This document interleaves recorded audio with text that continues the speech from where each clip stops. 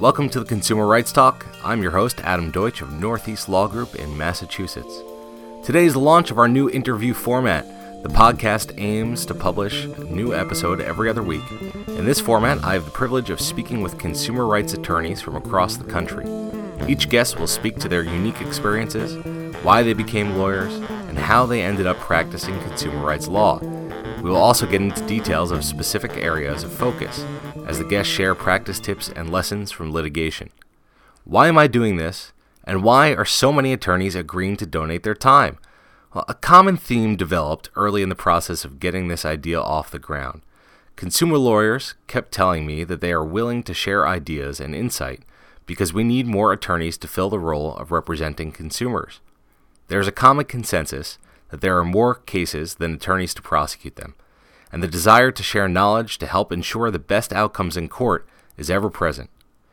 Generally, consumer attorneys practice on fee-shifting statutes with the directive that we are private attorneys general representing individuals against corporations who have more resources. We are in this together, and we must do everything possible to share knowledge with the goal of improving outcomes for our clients and consumers everywhere. In order to get the most out of the podcast, please subscribe on iTunes. You can also listen to the podcast by going to northeastlawgroup.com and clicking on the podcast section. When you go to iTunes, please do take a moment and leave a review if you like what you hear. It will help other people find the podcast, consumers, attorneys, etc. We're all in this together. Now, starting out our new series, we have a special guest who is at the center of the consumer advocate universe, Ira Reingold. He began representing consumers in the greater Washington, D.C. area in the early 1980s and went on to influence the overhaul of lending practices and foreclosure law in Chicago. Thereafter, he became the executive director of NACA, the National Association of Consumer Advocates, where he remains today. If you're not a member, become one. NACA is a trade organization of more than 1,500 attorneys committed to the representation of consumers victimized by fraudulent, abusive, and predatory business practices. In our discussion, Ira talks about how his time as a litigator influenced the leadership he now strives to provide. We hear about ongoing projects and goals for NACA and discuss a vision of consumer rights for the future, politics and all. Without further ado, here's our talk.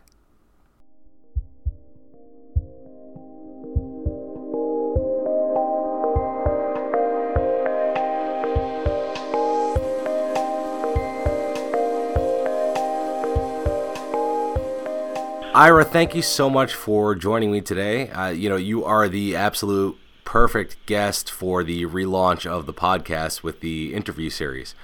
So thank you so much for being here with us. Oh, my pleasure and my honor. All right. So what's it like down in Washington, D.C. right now? Well, for us consumer advocates, this is not the greatest time we've ever had. We have probably the worst administration I've ever seen in our lifetime, and that's saying a lot because I've lived through the Bush years, I've lived through other years. It is particularly unfriendly to consumers. I think the only thing that's good for us at this point is at least the last election. We now have some friends who are in charge of the committees in the House of Representatives. But Washington, D.C. is a really tough place for people who care about consumers and consumer advocacy. All of the issues that we've worked on for the past couple of decades really are under attack. And we're trying to hold on until the next election. Hopefully we can keep some of the protections that we built over the last decade. And before we dive into the current climate, I'd love to ask you some questions to dive a little bit further back, because Sure. Before you were the executive director of National Association of Consumer Advocates, you were yourself a consumer advocate, and you've seen a number of cyclical crises through your career. How did you get involved with representing consumers in the law to begin with? Sure. I try not to go too far back, but I graduated law school in 1986. I've been an attorney for over 30 years. And after graduating law school, I knew I was going to do poverty work. My interest was working on issues affecting people who lived in low-income communities. And I spent a couple of years actually working as a community organizer doing poverty work in rural parts of Southern Maryland. And there I met the head of the local legal aid program, and they encouraged me to become a legal aid attorney. And I did that in Maryland for a number of years, where I did a lot of work around homelessness and public housing and on welfare rights issues. And I did that for a number of years and enjoyed it enormously.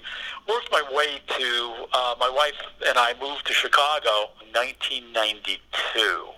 I spent a few years working as a legal aid attorney in Maryland, and then after moving to Chicago and helping raise my son, my oldest son, for a year, I went back to work and worked for the Legal Assistance Foundation of Chicago, where I, again, did a lot of public housing work, did a little foreclosure work, did some auto fraud cases, did some consumer cases. And what happened was that we had gotten a grant at the Legal Services Program to do some foreclosure prevention work.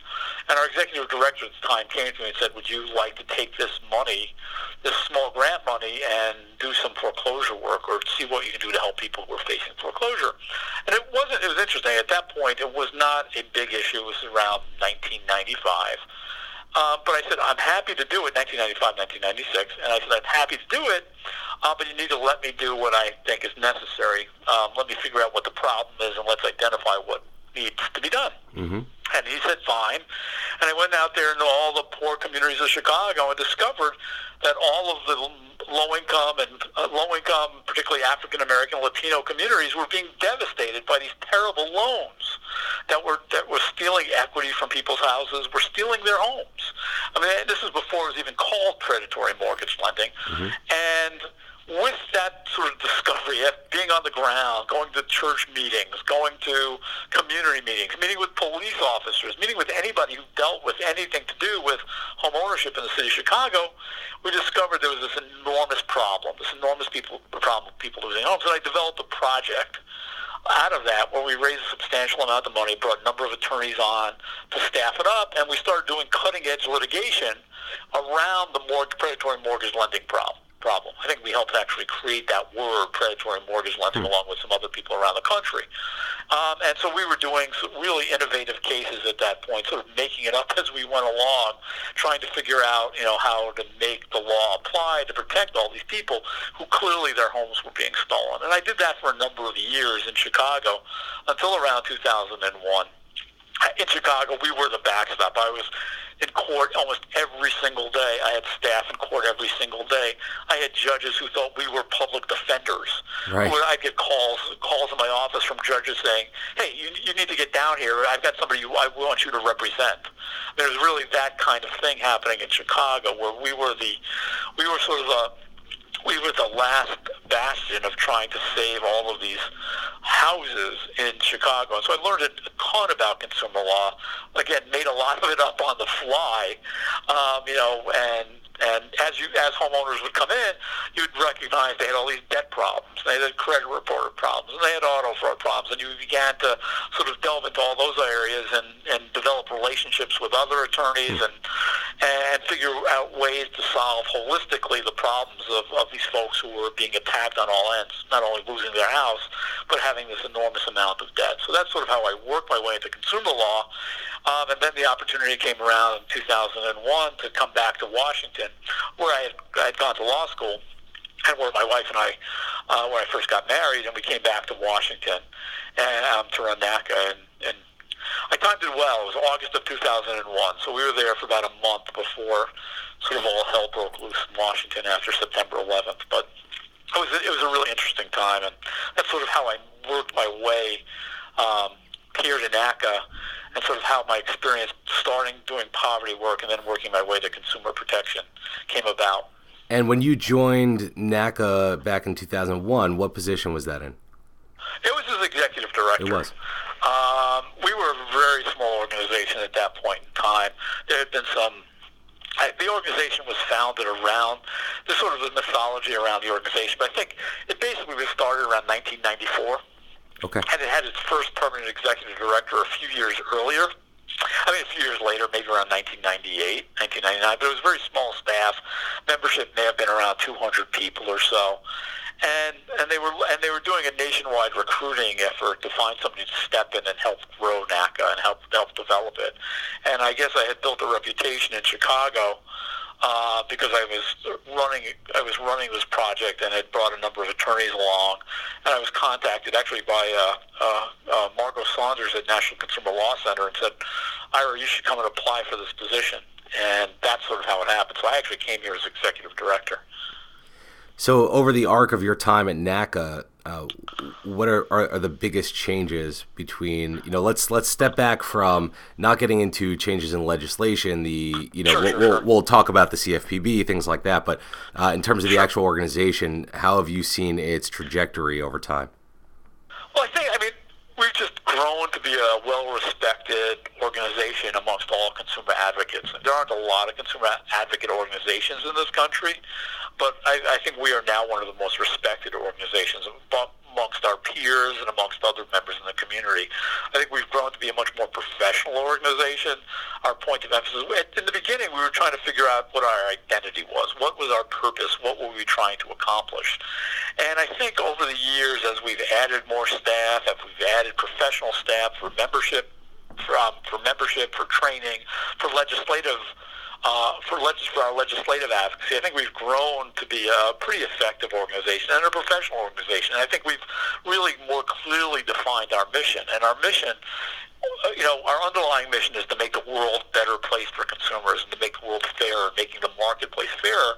But our underlying mission is really to help grow the consumer bar, is to give people who want to be consumer attorneys the opportunity to succeed as consumer attorneys, to teach folks that there's ways to enter this field, to do well and still do good, to build a career. I think one of the things that I've discovered over the years is that, when we first started, there just weren't a lot of consumer attorneys around the country. There's still not enough consumer attorneys around the country. But I think what we've seen is there's a beginning to recognize that consumer law is a really important area. You see growth in the teaching of consumer law. And they're beginning, and I think we're now at a precipice of really developing consumer law as a career path for people. How do you graduate law school and not get sucked into the track that law schools try to suck you into, working for big law, but in fact you can be a plaintiff side attorney, you can represent consumers, and you do well by yourself, right? You can own your home, you can have your own business, you can raise a family, and you can do good in the process as well. And I think that's the evolution that we're seeing, is that we've become a much more professional bar, much more professional organization. And I think we've created more and more opportunities to grow the practice of consumer law. There's so much truth to that. I mean, when I was in law school, I graduated law school in 2010. And right. So, I went to Seton Hall in Newark, New Jersey. And there, to my recollection, there weren't consumer law classes being taught. And I was in that, that little time period where you go in expecting a 90 to 95% placement rate for hiring when you get out. And then I get out and it's about 40% of the people with jobs, right? Yeah. And the job that and at the time, my view of consumer rights, being a civil litigation consumer rights attorney was basically you go into the nonprofit world and that's it. Right. And I think that's right. That was certainly the view, and I fell into it staying in New Jersey. I started doing foreclosure defense work and then slowly got into a plaintiff's practice out of predatory lending and expanded, much like your career, into outside of housing and going into these other statutes. Now, I understand that NACA has actually started recently a program to develop a recruiting or club system within law schools. Can you tell me a little bit about that? Sure. Well, there's actually two prongs to it. It's actually really interesting. So, as we talked about, one of the things that I find the most frustrating is that people who want to do consumer law practice, who want to sort of help people who aren't being represented by big firms, the little guy against the big defenders, there's really not a career path for them. And so what we've done is we're doing two things right now. One is we have begun starting law school chapters of NACA. So there'll be NACA chapters. The first few are going to be introduced in the coming months.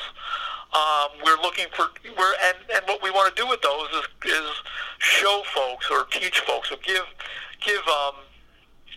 the benefits necessary for people in law school to see that there is a career path here, and to sort of build mentorships and create opportunities for people who are in law school who want to pursue this path. Now, still today, law schools do not train people to be lawyers particularly well. I think that's just the absolute truth. A lot of law schools simply train you to sort of fit into the factory of the big law. Mm-hmm. What law schools don't train people is if you want to have a small practice, if you want to, you want to run a business, law schools don't really teach you that. They don't teach you how to enter the world of consumer law. And still today, the easy entry point into consumer law is to go work for the government or to legal aid, right? It's a public interest career. But if you want to be in private practice and represent the little guy, want to do good work and feel good about the work that you do, the opportunities are small. So the law school chapters is one way of beginning to connect existing NACA members, people who are doing consumer law, with people in their community and law schools nearby, and build those relationships so that they make that transition easier for them. The second prong of what we're trying to do, and I'm actually heading to Salt Lake City in a few weeks, we're really interested in an effort that's going on in a number of law schools around the country. They have these incubator programs. And the incubator program is a really interesting idea that allows people who are graduating law school and don't want to follow the big law path to have some support in place if they want to start their own firm, if they want to go into private practice. Basically, the incubator, and there are different models for it, but basically the law school provides the resources for somebody who wants to start out opening their own small firm or being, 1 or 2 person firm. And that's a lot of where our members come from. And so in the incubator programs, the law school might have space for people, and they'll give them the technical assistance and the phones and the computers and access to all the legal research that they need for a year or two, where they can get on their feet, where they don't have to worry about the cost of overhead, but in fact have an environment where they can then begin practicing law, building a reputation, building connections in the legal community, where they can actually, basically hang up their shingle without worrying about the overhead expenses. And a number of law schools are doing that. And where I'm going, when we're begun to partner with these places to say not only is that a good idea, that we really need to train people to start their own businesses, but that consumer law is a perfect mix for people who want to do this kind of work, right? I mean, you know what our membership looks like. Our membership are mostly small firms. And the fact is that consumer law, because of the way the statutes are driven, the way that attorneys' fees work, it really targets people who don't have money to pay attorneys, but there are ways that attorneys can build a business, get paid, and be pretty successful. And so getting into these incubator programs, these people who are just starting out, who may not know enough about consumer law, and teach them about the opportunities of starting a consumer law practice. So I think we want to grab people as soon as possible and say, hey, this is a possible career path for you. You don't need to be sucked into whatever law schools are sucking you into, but in fact, if you want to do good, if you have sort of a mission to help those who are less fortunate, who want to do good by people in your community, here's a career path that you can follow and you can be successful at it, and you can earn a good living and have a good life, too. I think that's absolutely fantastic. I mean, there's so much in there that you're achieving. One of the things, my first conference with NACA and the National Consumer Law Center was in 2016 in Anaheim, California. And I've been going to as many of the conferences as I can since. And I am just about a little over 2 years on my own. I had practiced with a prior firm, and I've just been so impressed by how much other NACA members provide that mentorship. I mean, talking about how law schools don't really teach you how to be a lawyer or an entrepreneur for that matter, because the reality is most of us end up in small practices, right? Yep. And that's absolutely the truth. And I mean, I think that one thing that you've done remarkably well is really foster an environment of true mentorship. There really seems to be a theory that the rising tide lifts all boats, and there are just more clients out there, more consumers being taken advantage of than there are attorneys to represent them. No, that's absolutely right. And I think what's really interesting to me is when we have people come in from other careers, whether they were doing personal injury work, whether they're doing defense work, I think when they come to our conferences or they meet with us or they talk to folks, they're really surprised. Our conferences, our meetings, our community is different than any bar community that you're ever going to find. And the points you make are exactly right. Rising tide does lift all boats. The fact is there is such a discrepancy between the number of lawyers that exist and the number of consumers who need lawyers who don't do consumer law. well. But the idea is that you have an enormous demand for consumer attorneys, enormous demand, and there's a very low supply. And so our membership really wants more people to come in. They're not thinking about other attorneys doing this work as competitors, but they're thinking of them as colleagues, as people who they can collaborate with, because there's so much work to be done. You can open up, you can name a city in this country, a town in this country, and you will find a lot of cases. One of the things that we found in terms of collaboration is, one, everyone's willing to help, but two, in whatever community you choose, if you say you're going to do consumer law, there you're going to get a lot of referrals from other attorneys who don't do those cases. There is such a gap between what the need is in consumer law, what the need is for consumer help, and the number of attorneys who actually know how to do this work, that the opportunities are endless for people who want to enter this career. And I think we view NACA, we view our job as teaching people, as helping them succeed in this area, giving them the skills they need to successfully represent consumers, and to give them the relationships and the tools so that they'll be both better attorneys and better entrepreneurs. Because it really, those are not things you learn in law school, for sure.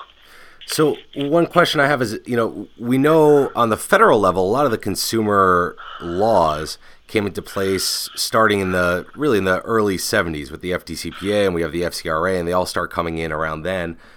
Truth in Lending Act and RESPA, those are kind of the core ones that I think of.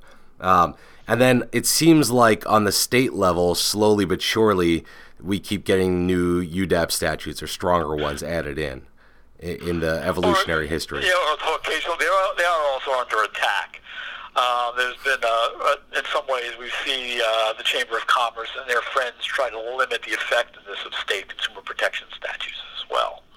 So when you look at the trajectory, I mean, why? I understand NACA has grown a lot, and it seems like there's a growing number of people going from the private practice side into this industry.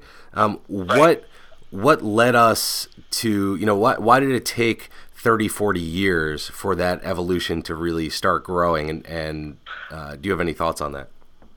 Yeah, I mean, I think, again, it's, people take the easiest path, right? And this was not a recognized area of law where you could build a career in. And I think you just need people as examples. So, for instance, in 1994, when NACA was originally formed, there was 12 attorneys coming together, right, around the country who were doing consumer law. That was it, 12 people. And even though the law had been drafted, right, so one of the key things that people need to understand about consumer protection law is that the laws were drafted to encourage private attorney generals. It really was built so that private attorneys can represent consumers to uphold the law. That's why we have fee-shifting statutes, right? Yeah. So the intent when those laws were created was to encourage the private part to do those cases. And you're right. 20 years in, there was not a lot of private attorneys doing that. I think there's a number of reasons why that happened, that we saw instant growth. I mean, interestingly enough, I think the earliest consumer attorneys really did grow out of the legal aid movement, right? And so in the 90s, during the Contract on America years, legal aid was being cut. A number of attorneys were losing their jobs. A number of legal aid programs were stopping. We're not doing consumer law, too. Their programs were being cut to the bone, and so they would be doing some of their core stuff, which they considered public housing and welfare.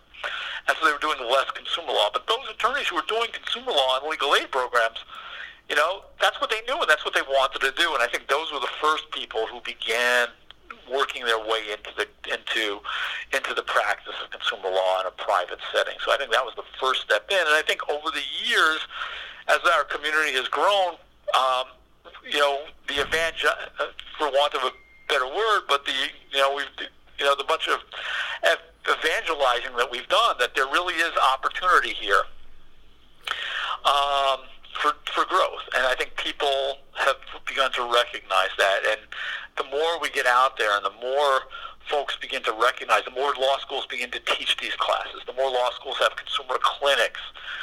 That's all evolved in the last 20 years, but really the first 20 years of the creation of those statutes that were designed to encourage private consumer law, they just, it really did not work. There was just not a lot of attorneys doing that kind of work, and I think we've begun to, and we're still not nearly enough. Again, I keep going back to that point, but, we may have grown substantially, but there's room for a lot more growth and a lot more room for attorneys to do this kind of work. How do you feel, is there I know obviously you deal a lot with the legislative side, and Yep. You testify before Congress fairly regularly. What is of a greater impact if you were to choose one? Is it, the groundwork of being in courts and implementing and representing people, or is it, really the legislative side, the bill passing? In terms of the impact for what? I'm sorry. Well, in terms of which has a, if we were to draw a 5-year timeline, do you think that it's more likely to expand consumer rights through active litigation in courts or through a legislative process? Honestly, it's interesting. So in the last, you mentioned that in the 1970s we passed all of these sort of landmark laws, Fair Debt Collection Practices Act, Fair Credit Reporting Act, and Truth in Lending, RESPA, TILA, all those laws sort of came about in the same period of time. From the 70s until 2008, there really were not many laws passed to improve federal consumer protection law on the federal level. It took the economic crisis, right, to move that ball to create some more effective laws that would help people in consumer protection. So I think in some ways waiting for legislative action to help consumers, while good, and sometimes that only happens in terms of a crisis. I think the important work, the steady work that makes the world better for consumers often happens on a day-to-day basis in our courtrooms. And I think in some ways, industry understands that so very well, which is why we've seen such an attack on people's right to have a hearing before their peers. It's why we've seen the growth of arbitration clauses across the specter of consumer contracts, because the courts have been such an effective place of sort of pushing back against corporate greed, and it's given consumers a real opportunity to both change the law and get redress when they've been cheated. And so I think, when we're looking for change, in many ways, legislation follows court achievement. And I think the work that our folks do every single day in courtrooms make an enormous amount of difference in their communities' lives. Federal legislation gets done, it can make a big difference, but if we're waiting for legislation to be passed, we wait a long time. It's the day-to-day work that we do in our courtrooms that makes such a difference in our clients and consumers and in our communities' lives. As a advocate in private practice, I find myself often representing Mr. Individual, who is middle to low income, against a very profitable company that hires a 500+ lawyer firm, right, to represent them. People up in the ivory towers, and obviously that's a major disadvantage. On your side, on the legislative side, you're also dealing with the corporate lobby is much larger. I mean, we know that the national conferences for the arm industry is many times larger than our conferences. How do you deal with those disadvantages, and what's that like from your side of the game? It's a really interesting question. I mean, again, we have to be ready. We have allies in Congress. We have a lot of allies in Congress.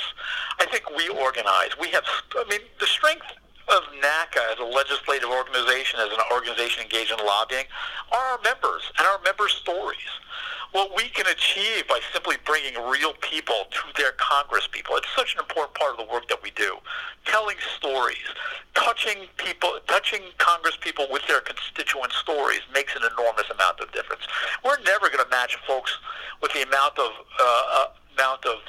paid staff they have, and we're never going to match them in terms of the amount of money they have. But we have two things on our side. One, we have stories, and we have truth. And we just keep telling those stories, and we use the free media, and we use the stories that our members collect and the examples that we see, and it can make an enormous difference. Now, sometimes, as I described earlier, it takes a crisis for us to really achieve, substantial changes. but we can prevent a lot of bad things from happening simply by the strength of our stories and the strength of the truth that we represent. So, it's a battle. It's really tough. I mean, I've been working on these issues. I mean, I came to Washington in 2001 screaming bloody murder about the mortgage crisis that was about to happen. God knows how many times I testified and talked about what was happening in communities, and people were losing wealth and losing equity, and it was destroying our communities, and nobody paid attention until everything collapsed. The thing was, we were there when everything collapsed and had solutions that we had been pushing for a number of years. So some of it is opportunity, some of it is the politics of the moment, but just being there, building those relationships over time, having stories to tell, that gives us the opportunity to make a difference. But yeah, it's definitely a battle. And the one thing that is hard to explain, and I know members get frustrated, attorneys I talk to around the country get frustrated. Well, why can't you change that? Or why hasn't that happened already? Why isn't the law being fixed? And legislation is really slow, right? And our victories we have to measure in seconds on the clock. So we'll have a hearing on an issue. Like in the coming months, I expect that we'll have a big House hearing on arbitration. We're introducing a new bill to protect consumers from forced arbitration clauses. Now, that will be a big victory, that we are having a public hearing that talks about the ills of forced arbitration on consumers. That'll be a tremendous moment for us. That doesn't change the law yet. Right. You really, when you do the kind of work we do, you really have to think about the long game. You cannot, and you have to find your victories when you can, right? Oh, well, one of our members' clients testified in the House. That's a victory. Having a hearing is a victory. Having bills introduced is a victory, because we understand that this is an incredibly incremental process. But you do it because you're right, and you want to make the world a better place, and then ultimately you'll be there when the opportunity arises again, like it did, 8-9 years ago. Right. It takes time, but the moral arc of the universe does move towards justice.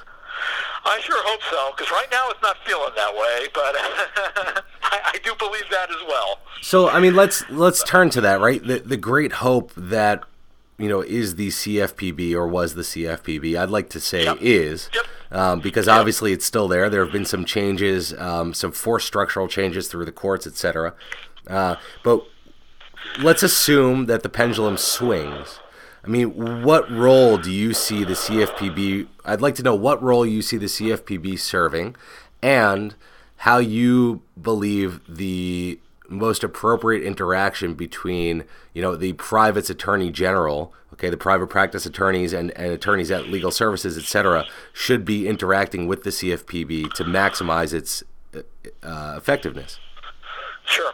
I mean, these are tough times for the CFPB right now. There are still lots of really, really good people who are committed to consumer justice who work at the CFPB. A lot of those efforts are being mitigated or are limited by the current political leadership there. I think that we can't give up hope that things will change. I think that as attorneys, as consumer advocates, we need to still make sure our clients are filing complaints with the CFPB. It's still really important that we engage with their enforcement people.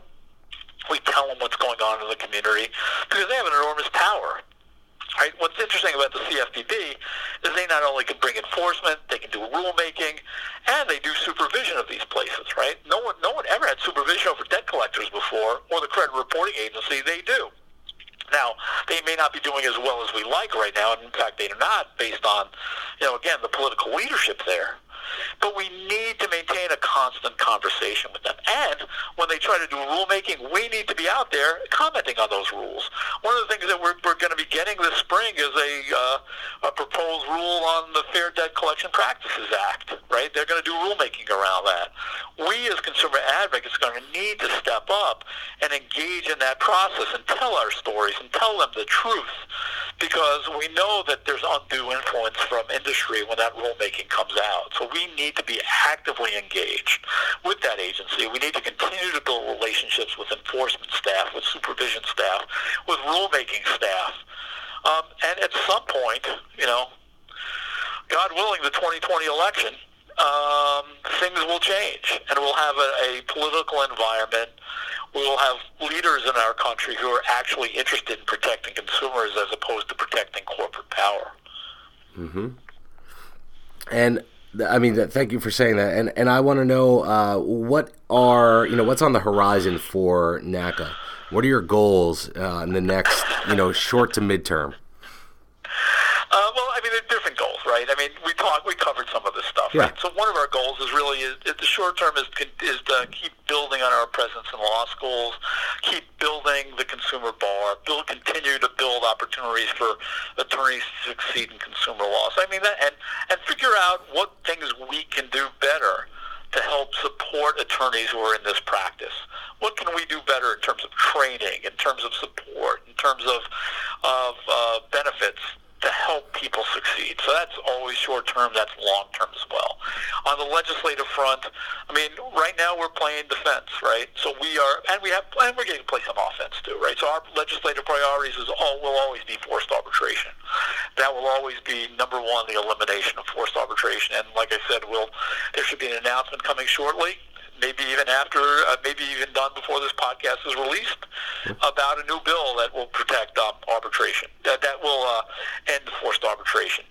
We know it won't be passed immediately, but that doesn't mean we can't have hearings and push that issue. That's part of our short-term. Long-term, we want to eliminate forced arbitration in consumer contracts. Short-term, we want to get that issue out in front of people. We want the House of Representatives to have hearings and maybe even have a vote to pass a bill like that.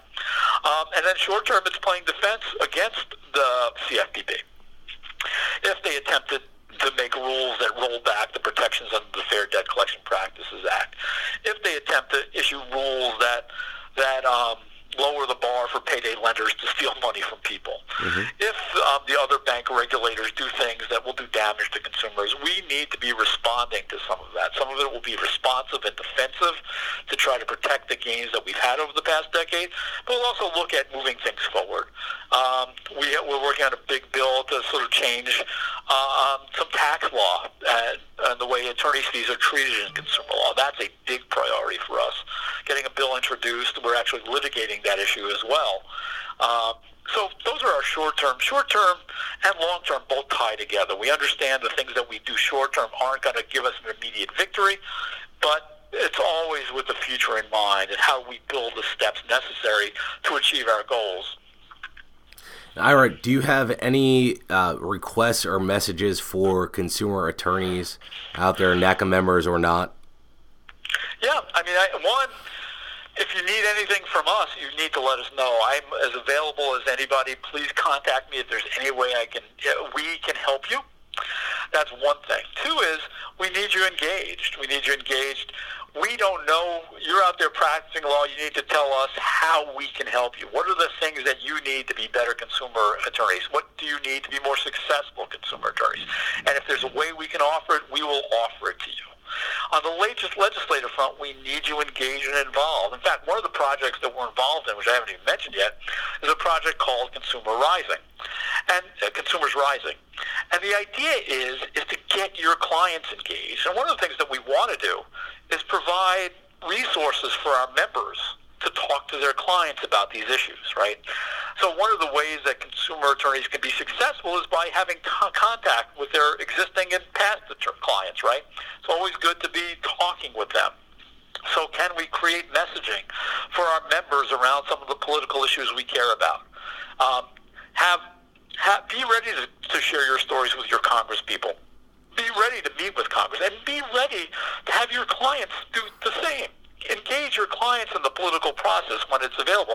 And I mean, one of the interesting things that I've found over the years is that while, right now, the party of our president is on a destructive path when it comes to consumer protection, most people, regardless of party, when you talk to them about consumer issues, they get it completely, right? I've talked to our members in Alabama and Mississippi and Louisiana, and they go to courts there, and they win all the time because folks fundamentally understand unfairness. Our issues are not blue or red. They seem to be that way right now. But it's essential that you get your clients, regardless of their political affiliation, to be involved politically. There's no reason why somebody in a deep red state can't talk to their congressman and say, hey, wait a second, I'm being cheated here. I can't get access to the courts. This company cheated me. And yet I can't even take them to court. They're suing me for a debt I don't owe, but if I try to bring an action against them, I can't even go to court. How do we get those people engaged? So my message to our members and to consumer attorneys is become involved in the political process. Help us protect the laws that you use to be successful, and engage your clients in that action as well. It really is not a partisan. These issues are really not partisan. They've become partisan, but they really are not. And I don't think that anybody who votes for a Republican or Democrat, particularly Republican, are thinking about consumer issues when they're casting their vote. And I think it's really important that we engage them, regardless of party, to support some of the things that we care about. Ira, thank you so much for your time. I think that's a fantastic message. And I encourage everyone, just as you asked, to get involved, be active, and take advantage of NACA. Ira can't read our minds, so we got to tell him what we need. And I'd add, become involved. We have committees for everybody, and we want member leaders, right? NACA is you. NACA are consumer attorneys. We do what you want. We ask you to lead us. We are driven by serving our members, and our members need to serve our organization so we can be better for all of you. Thank you so much for your time. My pleasure, Adam.